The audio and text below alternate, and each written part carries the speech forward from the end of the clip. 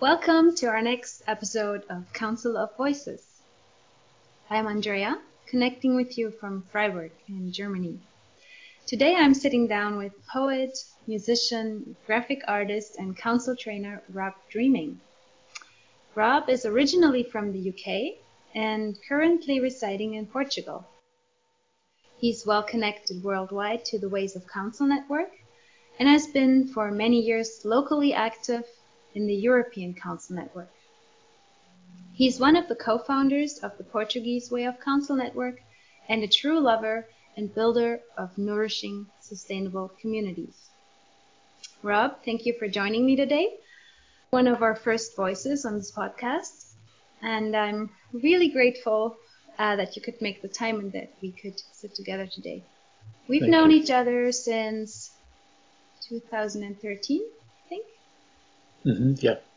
We met at a council training. Yeah. Stretching the memory. I think it was a council training with Gigi on the Greek island Aegina. That's correct, yeah. Well, let's just start off with the question, where are you at the moment? Can you give us a little bit of sense of the surroundings and what's present with you? Yeah, sure. Well, I have to say it's very fortunate at the moment that I'm able to steward some land here in Portugal. I'm about 7 kilometers away from the coast. I'm in the Serra, so we can see the sea from a high point here. It's 17 hectares of beautiful land, and there's a sort of ancient place that used to be visited by pilgrims, a waterfall, an ancient place where women used to come, particularly. Not so good as surrounded by agroforestry of the eucalyptus, monoculture. But nevertheless, being here is a beautiful experience, a lot of peace, a lot of work to do, of course, on the land. And here to practice many of the ways to connect with nature in a deep way. There's a lot of actually rocks and crystals in the land, which of course also contribute to an amplification of the beauty here and the connection. Yeah. What is council for you? Well, I suppose my immediate reply is it's for me a form of planetary consciousness. What do I mean by that? I mean that's like the big view of it. And if I zoom right in, it's simply sitting with, it's not only with other people, but it can be with aspects of nature, so a tree or some water or something. It's listening and expressing what needs to be said to be present and that serves. So for a group of people, it's really simply that, the practice of expressing ourselves in the present or with the present moment. Sometimes I refer to it as a social meditation in some ways. It's inclusive. It includes very much the place. The place where we sit is super important. The beings and the energies there, the nature there, all has an influence and an importance on our sharing and our what comes. And it's also not just to exclude the fact that we can be in buildings, of course.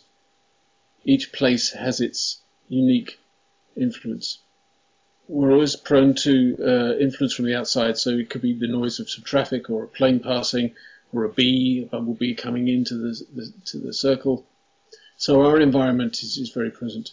And it's listening in between those sharings to the spaces to also take in what has been said or what is present and listening to what wisdom or knowing comes out from the collection of the collective of the listening.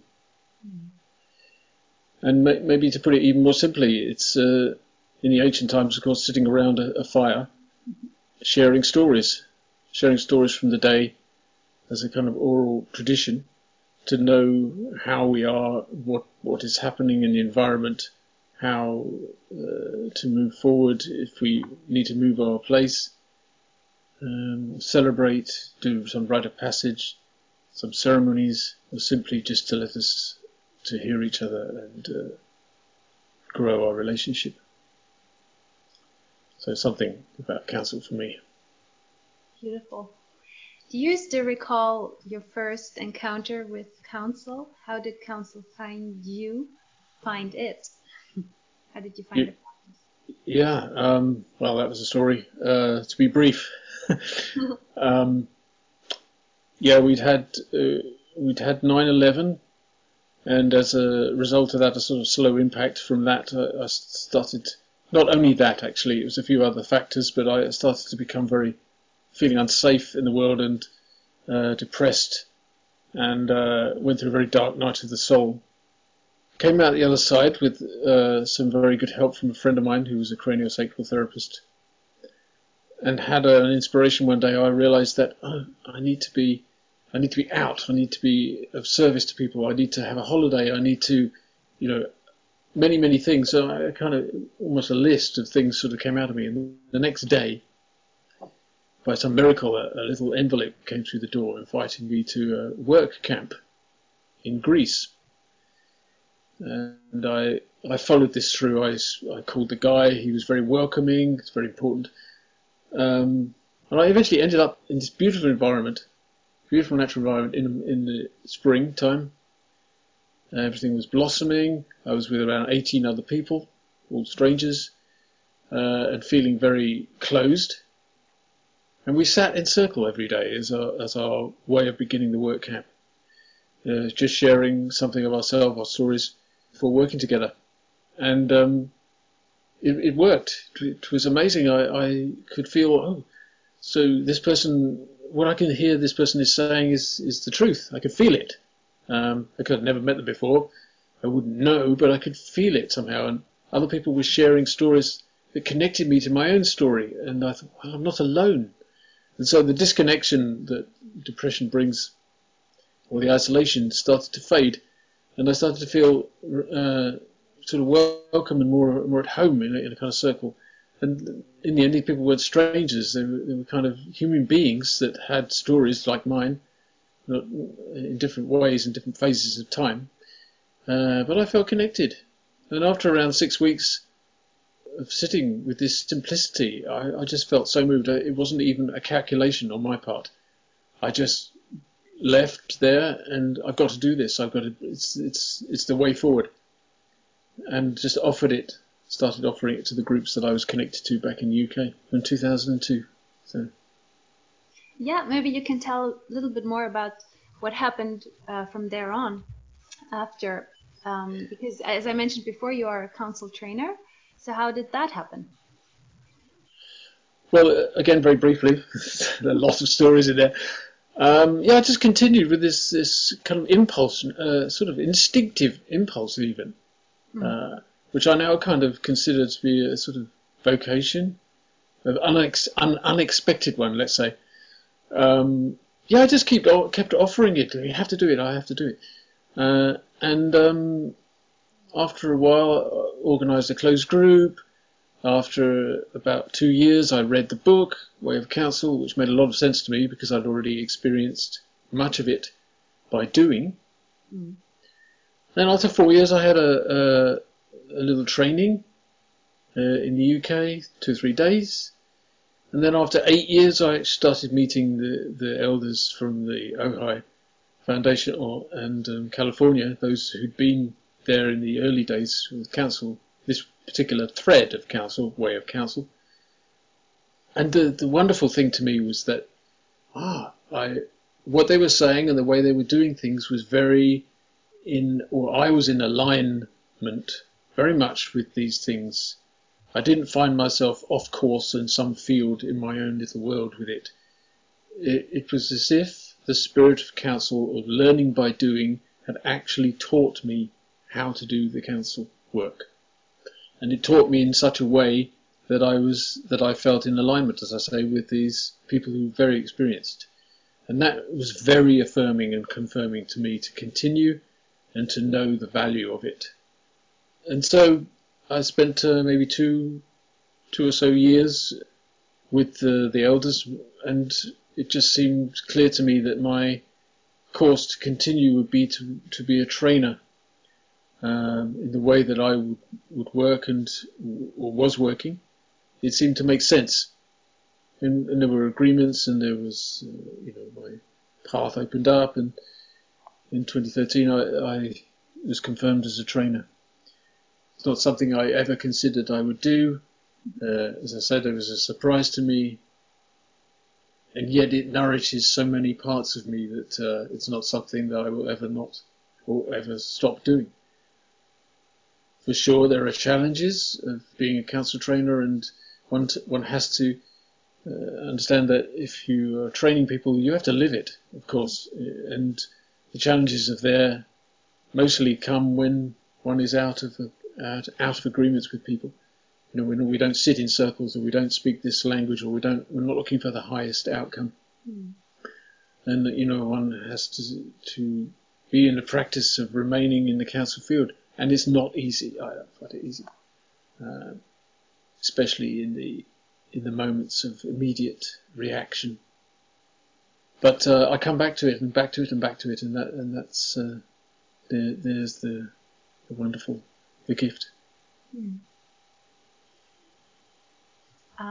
As we all know, the European Council Network is really a network of little hubs and little local networks throughout Europe and Israel. So you were one that really helped the Portuguese network to come into being. Is that right? And how did that go about? How did that happen? So it's really, I find often on this journey that I accompany myself, and I sort of witness, what's Rob doing now, over periods of time. And I notice that this spirit is very strong. It comes through very strongly to me, to move, to connect people, to support networks, community building, wherever people are gathered together. It's of real interest to me as to what holds them together. Because conflict, diversity, these things are totally natural and necessary, but it's what keeps people together rather than those things splitting them apart. And this is what I find council does so well, if people are committed, of course, to the practice. And so building networks seem to be a way forward, because council is about the wisdom of the group. It's in the circle. It's not in the one or the two so much. Of course, it's there. We all have our part to contribute, but it's really in the group, in the group mind, or the body of the people, and nature, of course. So, in my particular life circumstances, there was also this wish to travel. It's in my blood. It's always been there, and so I combined the two. I decided that I wouldn't base myself in one place and people come to me. It would rather that I would go to people. And the advantage of that was, of course, I would go to where people were already with their communities or their particular groups. Because there's an advantage, of course, being already in a group and introducing council or way to communicate. There's already relationships built up. So that's an advantage. And I found myself travelling for 10 years all over Europe, and of course further into the Americas, and would go where often I was called, and that way made many relationships, many friendships, and I sort of liken it somehow to throwing seeds around, and that analogy I like, because the seeds fall. Okay, so they're coming through the filters that Rob brings, the filters that has been gifted to Rob by the elders and by the practice. But the seeds fall on the ground and they resonate to what's there in the language, in the ways of that particular place, that particular country. And as those seeds grow, they need a little watering here and there, but it's its own life. So the people there who grow it, who are growing with it, they're the ones who do it their way. I or others might just come every now and to water a bit, if necessary, and that leads me into the final image of the line, let's say, of receiving something and handing it on. So I've received so much, again, from the elders and those who've been practicing longer than I have, and even shorter. I mean, I receive these gifts from all peoples, at whatever level they are with it. And the spirit of counsel, and it's for me to offer it forward, offer it on, and to encourage that also in the people that I meet. Receive, give it on, receive, pass it on, pass it on. And that brings me back to the planetary consciousness of the circle, the great, great circle of life. The gifts that it gives us, and that we are invited invited to share and to pass on. Wow, lovely. Just got a little lost in the imagery of the journey there. Beautiful. What does the council work as a trainer? What does it look like for you today? What do you do? Good point. How can you train? Well, that's been a struggle, because I think for me, it's very rooted in embodiment for me. So it was not something for me to go via a third party, as in technology. It never really crossed the mind. Of course, there's two things there. Just to continue with one little thread there. So yes, for me, the embodiment of the practice of sitting with a person in presence of nature, of place, and the person or people, or with oneself even, or a tree, that's really where the connection lies, in that kind of immediacy. Now, coming back to the technology, of course, with the situation in the world at the moment, we are sort of rather both encouraged and forced to use the technology in order to stay in some connection with those people who are not in our immediate vicinity and who can't travel, or we can't travel to them. And of course, it's a wonderful gift that we can still feel so connected through the heart, through that technology. It doesn't seem that physical distance has any impediment to the feeling of love and connection. But for me, the problem is more about the embodiment. So I do miss the physical presence of. So the technology has helped us to stay connected. It kind of works, and for the moment, it's okay. But I'm planning, and others, I'm sure, for the moment when we can actually be together. So my work moves towards nature-based practices, solo time in nature, telling the stories and the meeting points, and hanging out, where an awful lot of communication does happen. Last year, I just everything stopped. For me, I felt, I don't have a vision for this. I don't know how to move forward in this. So in that case, I'm not going to do anything. But having said that, there were a couple of little initiatives that came out of that. There was another couple of guys here in the Portuguese network. We were all thinking along the same lines, got in touch with each other with the same idea. We need to offer counsels online for those people who are feeling isolated and cut off. And this Stay in Community initiative came out of that. I think it has some impact. So things like that. Yeah, maybe to stay a little bit around this question, what, from a broader perspective, maybe, how did the practice of counsel survive or adapt to the situation? What in your experience, and also maybe what you heard or saw, experienced in the network? Well, I don't see too much going on. The odd thing is happening online. I suppose also the other invitation from the world situation is, okay, certainly for me, is okay, so maybe not so much traveling and more to do with being local. So find the people who are in your local area and be much more with the land in your locality. And in some ways that's also helping, since the world was getting faster and faster and people were moving around such a lot. Something gets lost in that journey, whereas staying at home, let's say home, if we have the privilege or opportunity to be in a little bit of nature, or to find ourselves in a spacious place in this no moving time, then that is for us to invites us to sort of go a lot more inward, and also to look at what's immediately around and really connect with that. So, yeah. Yeah, I agree. And this is touching on my next question. How can the practice of counsel serve in these times of uncertainty, confusion, transformation, not knowing what's going to happen next, and how we're getting back to a new normal, an old normal? How is counsel? Where's counsel's place here? What do you think? What do you say? Yeah, well, in that case, I don't think anything's changed in the need. Nothing at all. It's just become more and more, ever more important. Right. Yeah. So, yeah, that's my short answer to that. So, what would your hope or your prayer, or wish, or vision for the way of counsel be then for the future, and for these times and for the future?